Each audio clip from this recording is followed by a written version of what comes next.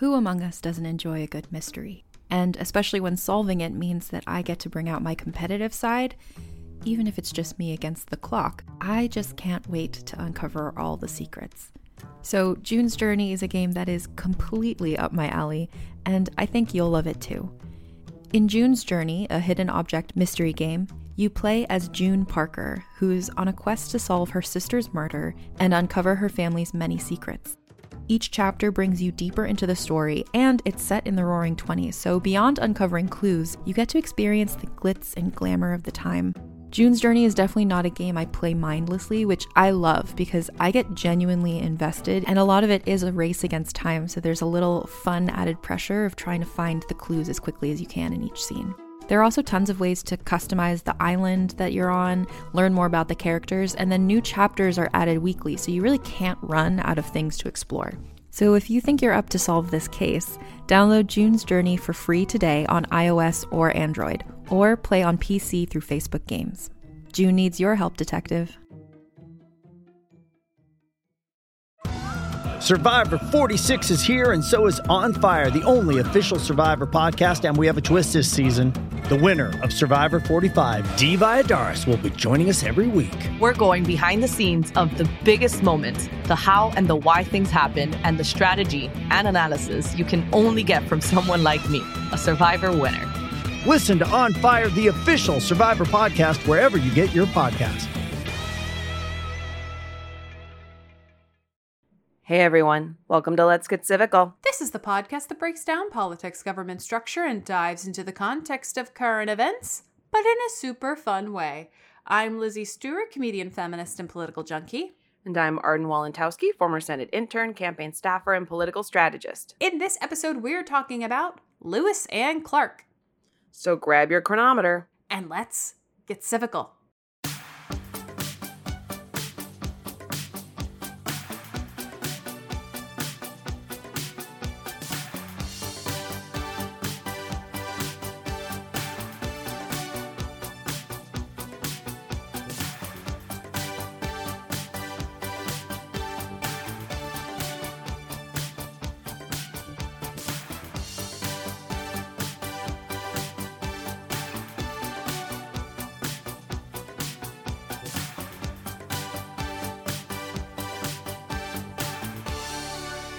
Hello, everybody. Hello. La, la, la.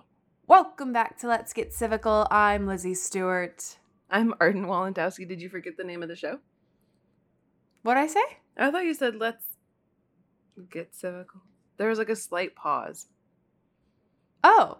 But maybe I didn't, you know what? I'm sure I was trying something new, whatever. I did not forget the name of our show. Listen, sometimes I forget my own everybody's name. a critic. This is supposed to be a positive episode, and I'm already getting notes. Welcome back to Let's Get Civical! Yes! I'm Lizzie Stewart. She's Arden Walentowski. And today, this has been a long time coming, this episode. I think a year. I think at least a year we've been trying to do this episode. And this is a topic that we've talked about doing since probably like our first handful of episodes. Yeah. Which we were different people back then. This was a different show back then. Yes. So many different things. We've come so far. If you've been listening for that long, you know what? You are blood. You are blood. We are kin. We are kin. We are kin, and you are the Lewis to my Clark, or I am the Clark to your Lewis. Mm-hmm. I don't know who is who. I think that's what's going to be fun about today. I think we will determine between you and I who is Lewis and who is Clark. 100%. 100%. 100%. One is sad. I remember that. One is sad? Like he has a sad disposition. Oh. Oh my god, I feel like that's me. Well, it could be either of us, depending on what's going on. I feel like you're in the middle of finals, so you are sad. Oh my god, very true. But I've been, sad. you know. I thought maybe you meant like he had a sad upbringing, he died a sad death. No, just a sad person. I think one of them died. I'll keep this in my back pocket. As That's you know when I do an unscripted fun fact? Mm-hmm. Do you know when I pull those out? I think I have an unscripted fun fact, unless you included it in here, that I'll save for the end. Okay, great. So you guys, keep your seatbelts on until I lay down a what I think is a fun fact, and I will absolutely research it and confirm. But even if it's not true, I'm still going to say it because part of the fun of this show is sometimes we just say things that we thought were true. Is this going to be an unscripted fun fact like when I thought the Alamo was round? Yes. Yes. But I actually think mine is true. And based in knowledge that I had been given learning about Lewis and Clark, whereas God knows where you got the Alamo being round from. Especially, and what was upsetting about your Alamo is round is I sent you pictures of me in front of an incredibly rectangular building. Oh, it's very true. Sometimes. And more than one picture. So that's why you don't get a pass for the Alamo I don't is get round. I should not get a pass. I don't know why. I don't know what at some point made me think that the Alamo was round. And Same. my brain denied evidence to the contrary. Denied it. Deny. Yes, denied physical evidence to the contrary. And I have no idea. I don't know if I confused it with another building or I have no idea. It's possible. So weird. The Alamo. The Alamo. Mm-hmm. So we'll see. We'll see if this fun fact proves to be true and fruitful. And I'm just so excited. I feel like this episode is for you and for me. Yes. And I hope the listeners enjoy it. But every now and then, it's been a tough road. We've had to do some tough episodes. Mm-hmm. Today is all about Lewis and Clark. It's all about the boys on the trail to the west. A great adventure, manifest destiny, exploration, all of the things. We're going to get into it. Yes. I am so excited. Yes. Before we do you want to go through today's sources? Sure. Ooh, look at that. I did a little... Whistly-ish. Little whistly-ish. Pardon Walentowski. Never done that before. The whistly-ish. I feel like that's... Whistly-ish. It's hard to keep it maintained. Yeah, So you just have to work a little harder. work on the a little yeah. harder on my... She sails by the seashore. Okay. You're very good at that. Thank you. I have so little to offer. Oh my god. Well, the Saoirse Ronan sources today are Kids National Geographic because Hell of course. yeah. Hell because yeah. of course. Of course. History.com, Naturally. naturally. And the National Archives. Ugh. Love. Mhm. 3 solid sources. I love when we Right? do kids stuff Mhm. because It's very honestly, simple. it's straightforward. Mhm. They're sharpshooters. If you think you're above Kids National Geographic, You're wrong. You're not. Mm-hmm. We got to start at the basics. Yep. So speaking of the basics, let's get an overview on Lewis and Clark. Who are they? What did they do? If you don't know, let's start there. So, the Lewis and Clark expedition began in 1804 when President Thomas Jefferson tasked Meriwether Lewis with exploring the lands west of the Mississippi River that comprised the Louisiana Purchase. So TJ made a great sale, Mm-hmm. bought the Louisiana Purchase from France, which by the by, we have a Louisiana Purchase episode. Go listen to it. Yes. And then he was like, I have no idea what I just bought. I don't know. I have the Not receipt. a single idea as to what is out is there. in this purchase. Nope. So he called his good friend Meriwether and he said, Mary, go take a look. Go take a look, please. Take a And gander. Meriwether's like, absolutely. I will go take a look at the vast purchase that was Louisiana.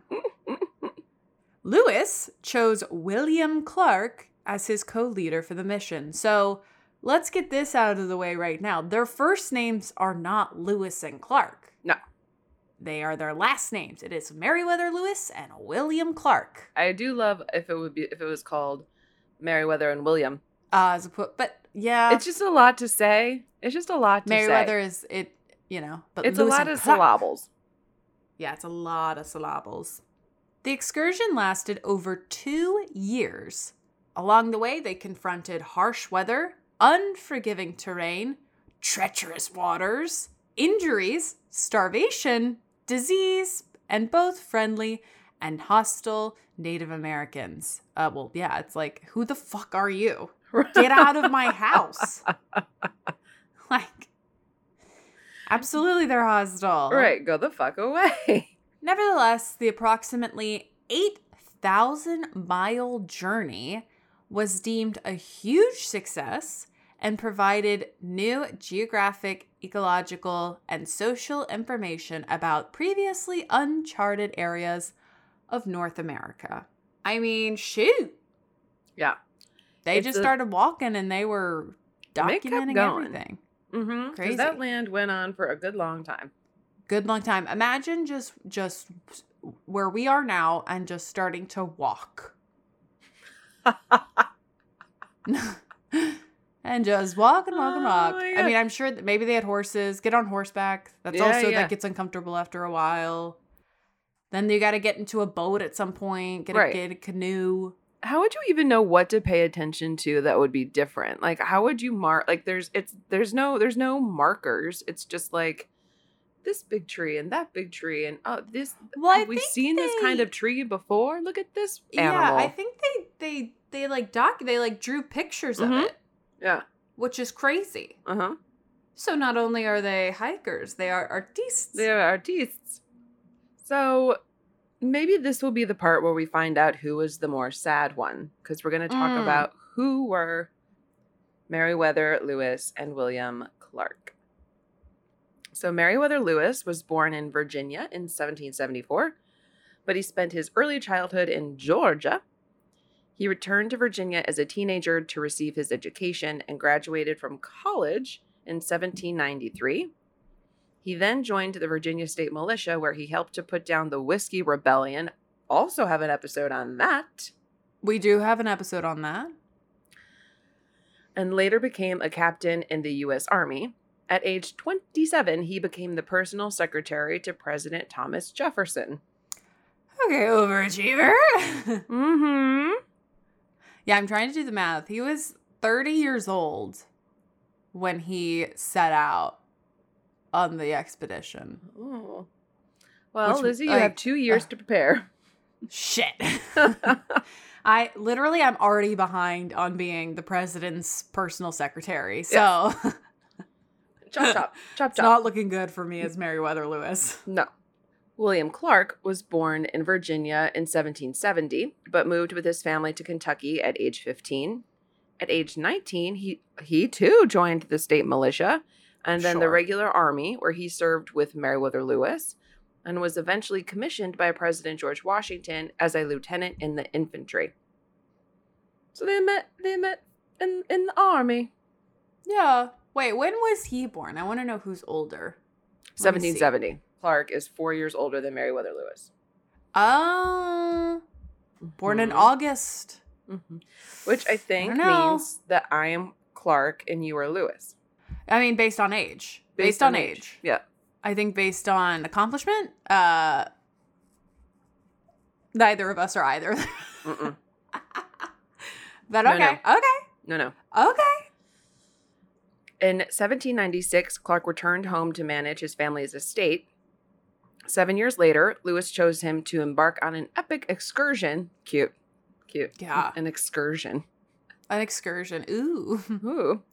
That would help shape America's history.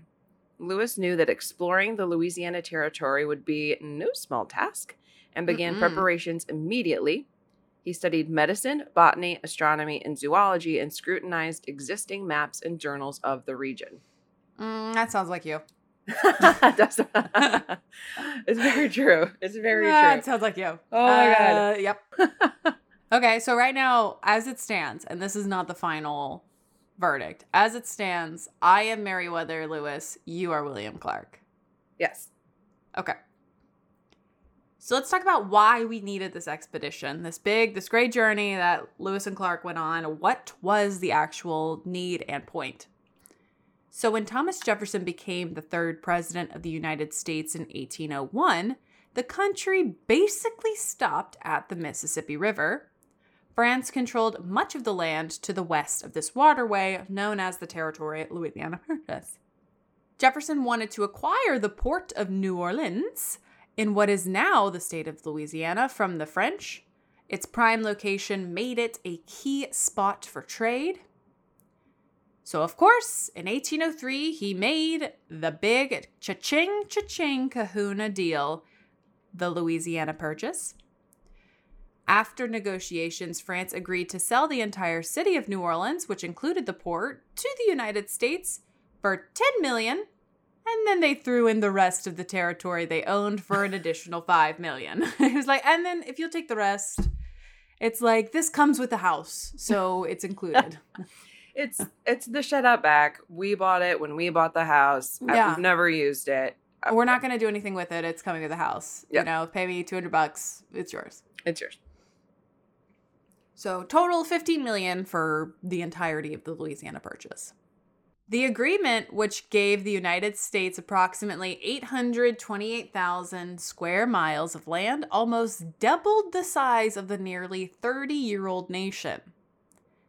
The United States only paid about 3 cents an acre for the land, which stretched from the Mississippi River in the east to the Rocky Mountains in the west, and from the Gulf of Mexico in the south to the Canadian border in the north. It's big. It's big. Spain still owned much of the southwestern part of what is now the United States, stretching from the area that would become Texas to present-day California. Purchasing this enormous amount of land was one thing, but exploring it was another. Jefferson wanted to plan an expedition to investigate the territory. I mean, yeah, it's like, Yeah. what? We gotta know what we got here. What's what out we're there? working with. What's out there? He called the proposed mission the Voyage of Discovery. Oh my Okay, gosh. nerd. Yeah, exactly. Nerd alert. Nerd alert. And began assembling a team of explorers called the Corps of Discovery. The president chose Captain Meriwether Lewis and Captain William Clark to lead the expedition. Both captains. Okay, so at least we're both captains, Oh, regardless of who. we share the same rank. Great. Yes, captain. And I think that's fair. Mm-hmm. Lewis, who was President Jefferson's personal secretary, as we said, was an officer in the United States Army and spoke several Native American languages. Okay, I'm bringing something to the table. He brings. I He will brings. say, though, you do speak more languages than I do. But I barely speak French. I wouldn't even say that I speak it. I would say I can sometimes, and I can understand sometimes, but I'm not fluent. This Okay. man seems like he's fluent. Well, sure. I mean, it's Meriwether Lewis, for God's sakes. Absolutely.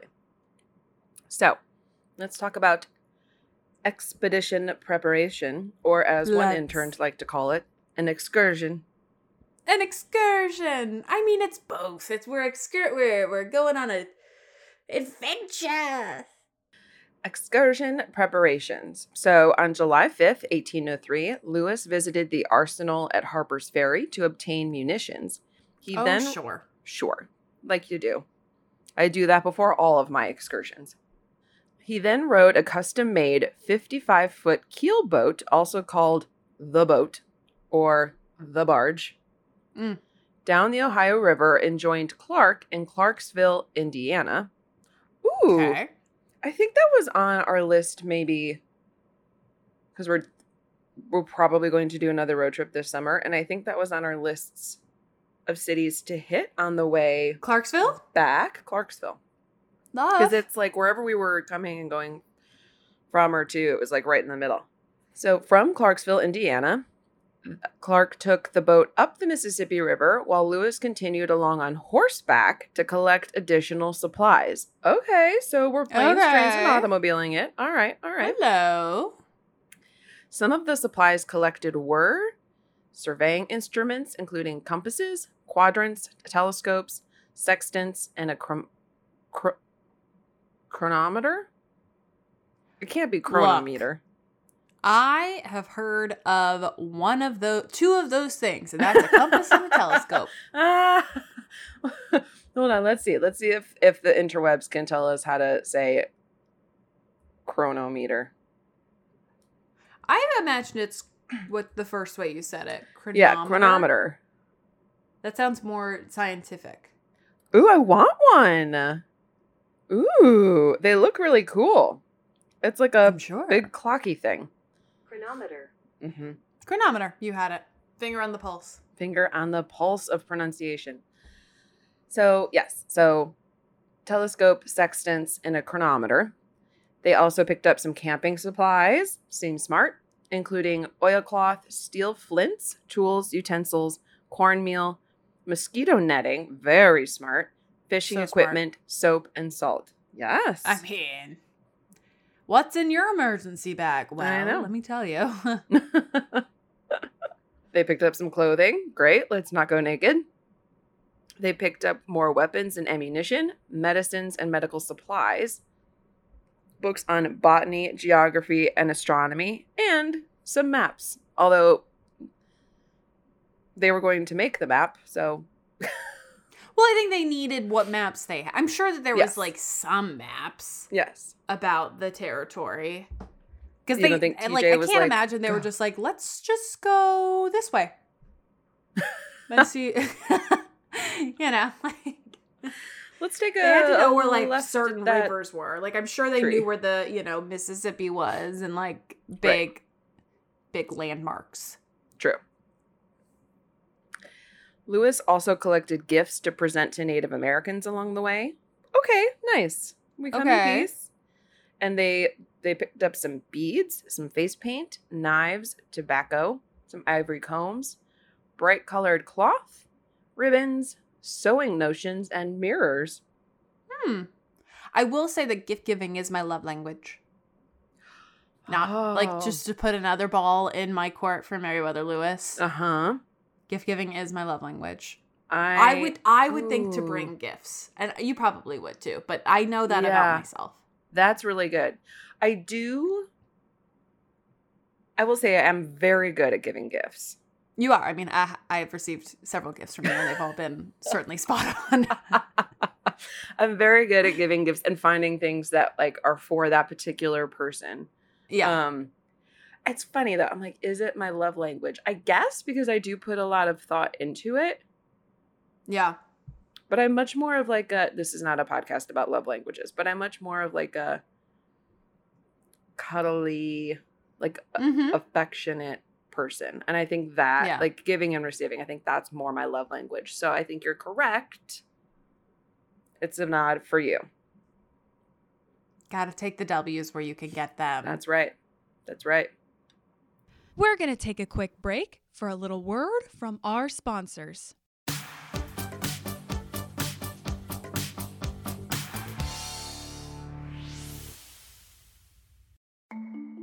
As a podcast network, our first priority has always been audio and the stories we're able to share with you. But we also sell merch, and organizing that was made both possible and easy with Shopify.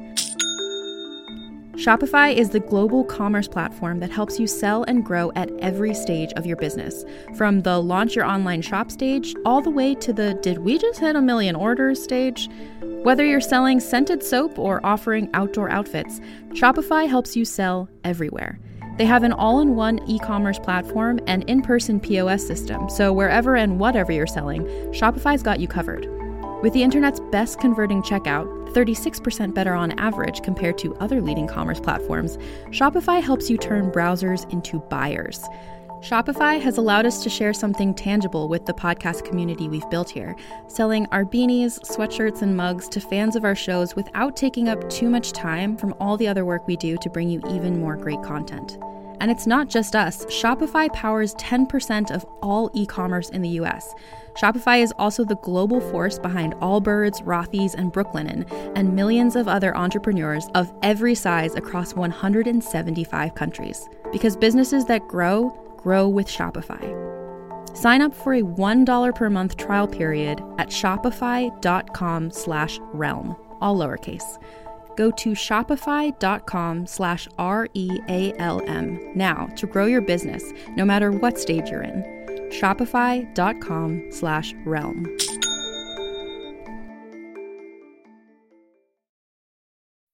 Isn't the point of traveling to get away from it all? To feel the best you've ever felt? Then maybe you should check out Aruba. You'll spend your time relaxing on cool, white, sandy beaches and floating in healing blue water.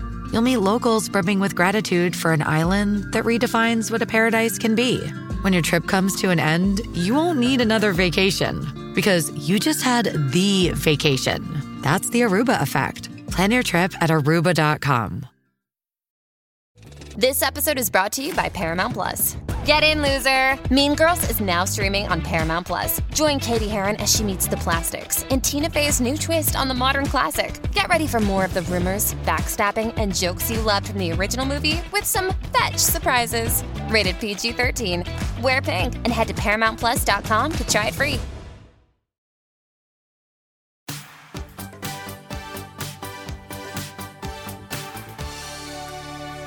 Okay, so we've got our supplies, we've got our clothes, we've got our chronometers, we've got our mirrors, and we are hitting the road.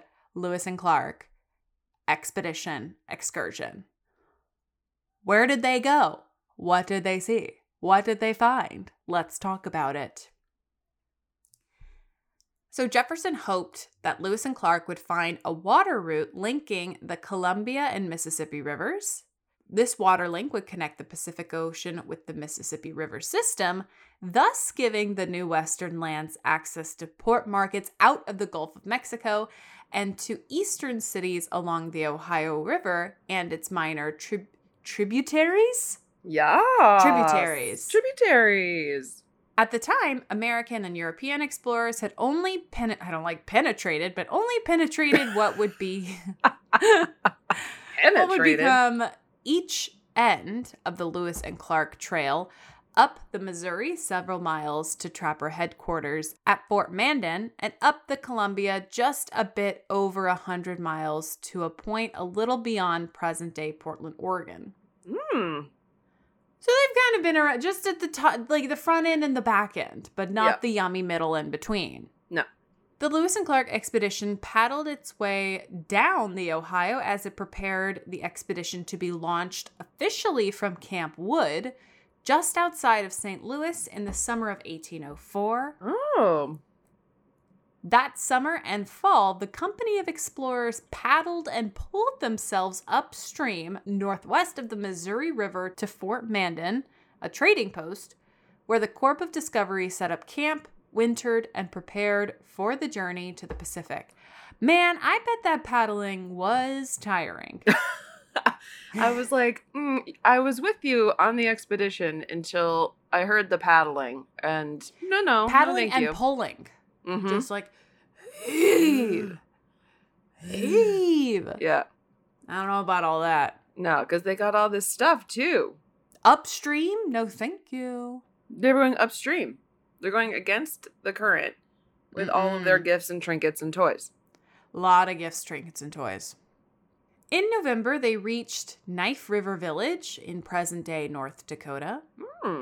They met, here we go.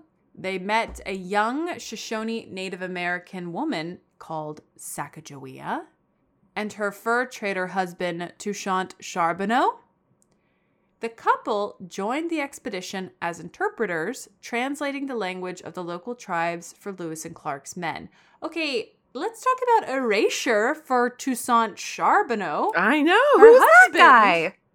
I mean, like, who gives a shit, right? Like, there's plenty of men in history who have overshadowed their wives' contributions. So, like, shout out to Sacagawea for, like, truly Right. taking the lead on this narrative. Exactly. But yeah, we never hear about Toussaint. I didn't even know she was married. Yeah. Well, there's always like that image of like her with a baby. Oh, right. That is true. Which, I mean, doesn't necessarily mean that she was married, but like Right. she had to have babies child somehow. with her. Yeah. Yeah. Sacagawea didn't just serve as an interpreter during the trip, however.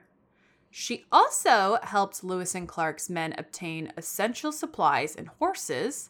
She identified edible plants and herbs and prevented hostile relations with other tribes simply by being with the group, all while carrying her newborn baby on her back.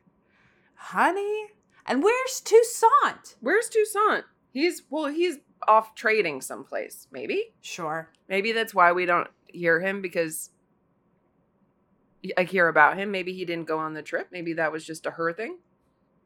I mean, it says that they joined him. The couple joined them, but he was he was either veering away and coming back, or simply just average compared to Sacagawea. And when you're preventing hostile relations with other Native American tribes with a baby on your back, anything more than that is simply subpar and not worth talking about. After meeting Sacagawea and her husband, the corpse traveled west from North Dakota 15 to 20 miles a day on foot and by boat towards the mountains. So they're starting to walk. Yeah. Starting to walk where they have to. Day after day, the exhausted, freezing team braved rough rivers and perilous peaks, getting by on very little food. They wouldn't see the Pacific Ocean until November 1805, over a year after they first left Missouri. Absolutely not. 369 days to get from point A to point B. And then they still gotta come back. And then you have to come back. Then you do have to come back.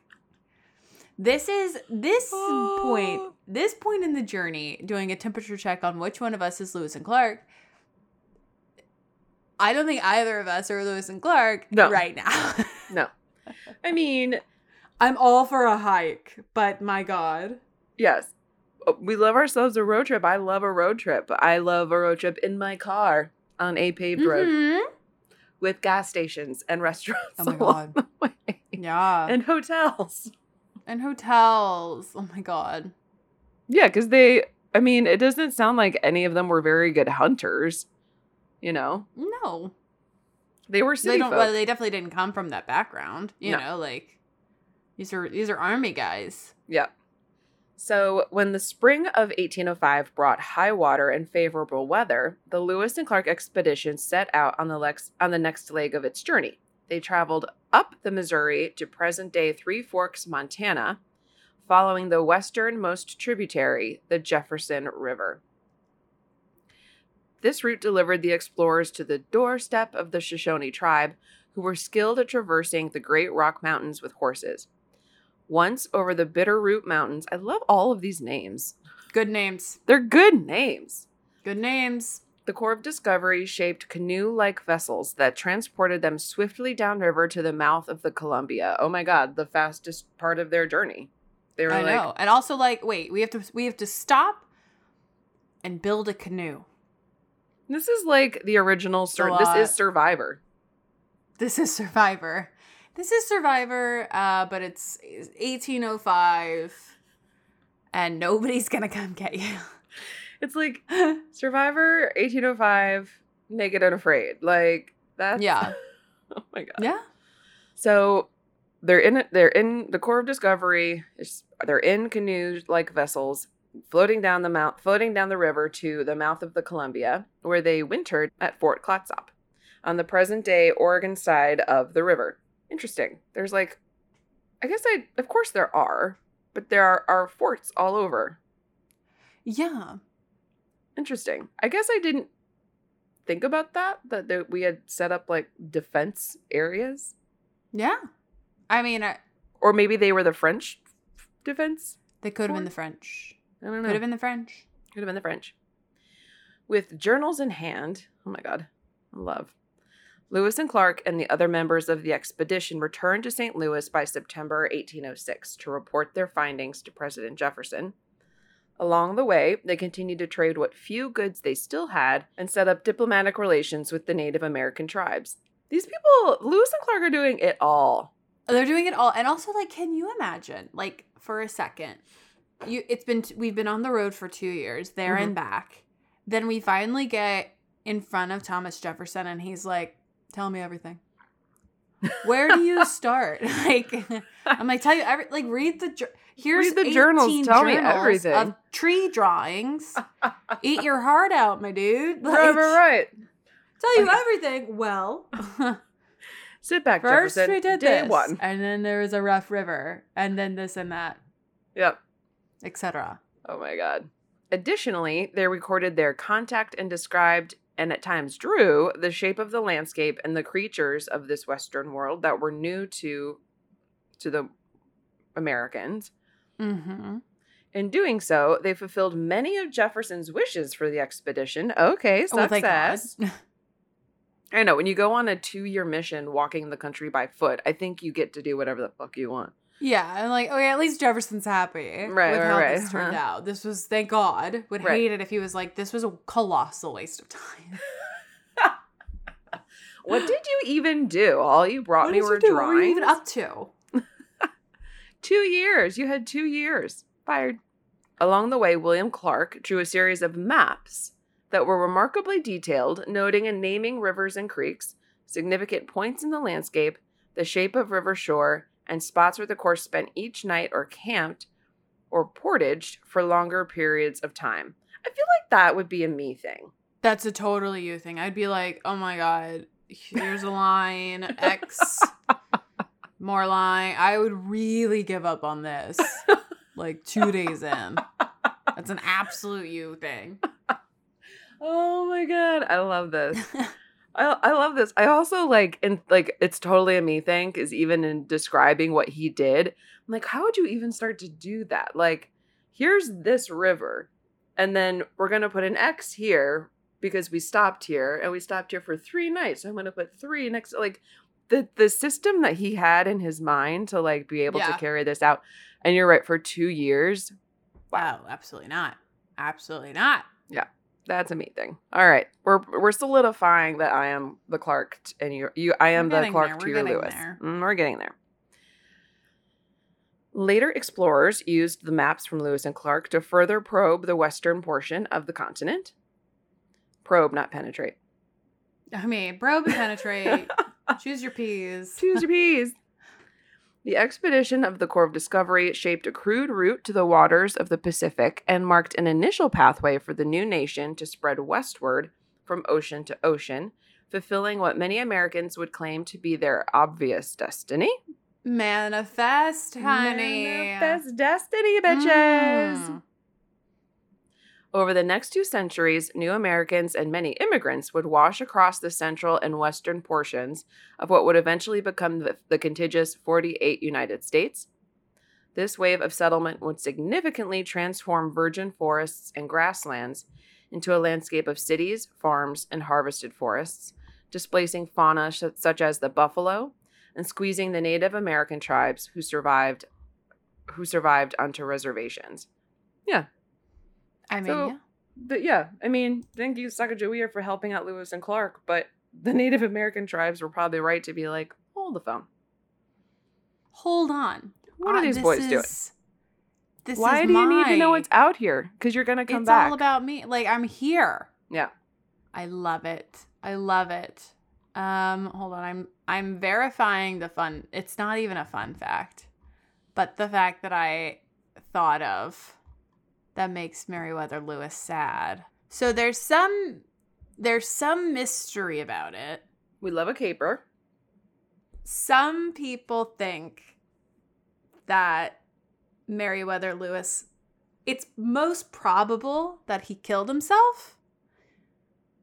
But it also, like, there's this air of, like, maybe he was murdered, but he probably killed himself. What? Yeah. Wait, how? Why? Tell. What's the story? So, okay. This is from Smithsonian Magazine. Reputable. An article by Abigail Tucker. Shout out to Abigail Tucker. Captain Meriwether Lewis, obviously who we know, was only 35 when he died of gunshot wounds sustained along a perilous Tennessee trail called the Natchez Trace. I may be saying that wrong. A broken column, symbol of a life cut short, marks his grave in Tennessee. But what exactly transpired at a remote inn 200 years ago Most historians agree that he committed suicide. Others are convinced that he was murdered. How do you come across him and be like, that's Meriwether Lewis? Well, I'm sure he was with people. I think he did it at this inn. Oh, he wasn't like just walking. No. Here, let's see. I'm jumping to a later part. By some accounts, Lewis arrived at the inn with servants. By others, he arrived alone. That night, the innkeeper's wife heard several shots. She later said she saw a wounded Lewis crawling around begging for water, but was too afraid to help him. Okay, innkeeper's wife, you're the just fuck gonna is this bitch? That is the most like 1800s thing where it's like, ooh, this guy who's bleeding to death is scary. He died apparently of bullet wounds to the head and abdomen shortly before sunrise the next day. One of his traveling companions who arrived later buried him nearby. His friends assumed it was suicide. Before he left St. Louis, Lewis had given several associates the power to distribute his possessions in the event of his death. While traveling, he composed a will. Lewis had reportedly attempted to take his own life several times a few weeks earlier and was known to suffer from what Jefferson called, quote, sensible depressions of mind. Aww. Clark had also observed his companion's melancholy states. He said, quote, I fear the weight of his mind has overcome him, he wrote after receiving word of Lewis's fate. Wow. At the time of his death, Lewis's depressive tendencies were compounded by other problems. He was having financial troubles and likely suffered from alcoholism and other illnesses, possibly syphilis or malaria, the latter of which was known to cause bouts of dementia. Surprisingly, he may have also felt like something of a failure. Though the corpse of Discovery had traversed thousands of miles of wilderness with few casualties, Lewis and Clark did not find the Northwest Passage to the Pacific, which was the mission's primary goal. The system of trading posts they established began to fall apart before the explorers returned home. And now, Lewis, the consummate adventurer, suddenly found himself stuck in a desk job. Oh. So yeah, I'll stop there. This is great. This is a great article at Smithsonian Magazine. But yeah, I mean, I hate to end it on such a bummer. No, but that's interesting. It's so interesting. And also, it was truly, I mean, he was 30 years old when he started the journey. So he was back by being 32 or 33. 2 years later, like, he died so soon after the expedition. Yeah. Oh, I mean, that would be incredibly depressing. I mean, it's kind of like, you know, like before the pandemic, a lot of people had office jobs. And then, you know, people worked from home if they were lucky during the pandemic. And then once things started to open up, like, who wants to go back to a desk job? You know, it's like, I can do this shit from home and like have a life and autonomy. Yeah, I don't want to go back to an office. Meriwether Lewis, I completely understand. We salute you, Meriwether Lewis. I don't, and for that reason, I don't want to be Meriwether Lewis. So I'm going to say just the expedition part, I'm Meriwether Lewis. I agree. But I don't think I have the melancholy that he suffered from. No, I would say not. But that is the expedition/excursion of Lewis and Clark. We finally did it. I'm sure we'll always talk about Lewis and Clark because them going out west just set the scene for so many things in this country's development. So many things. So all roads lead back to Meriwether Lewis and William Clark. I think final vote, you are William Clark and I am Meriwether Lewis. Oh, 100%.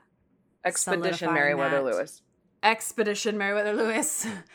Not post-expedition Meriwether Lewis. No. And our sweet listeners, if you agree or disagree, let us know who you think is who.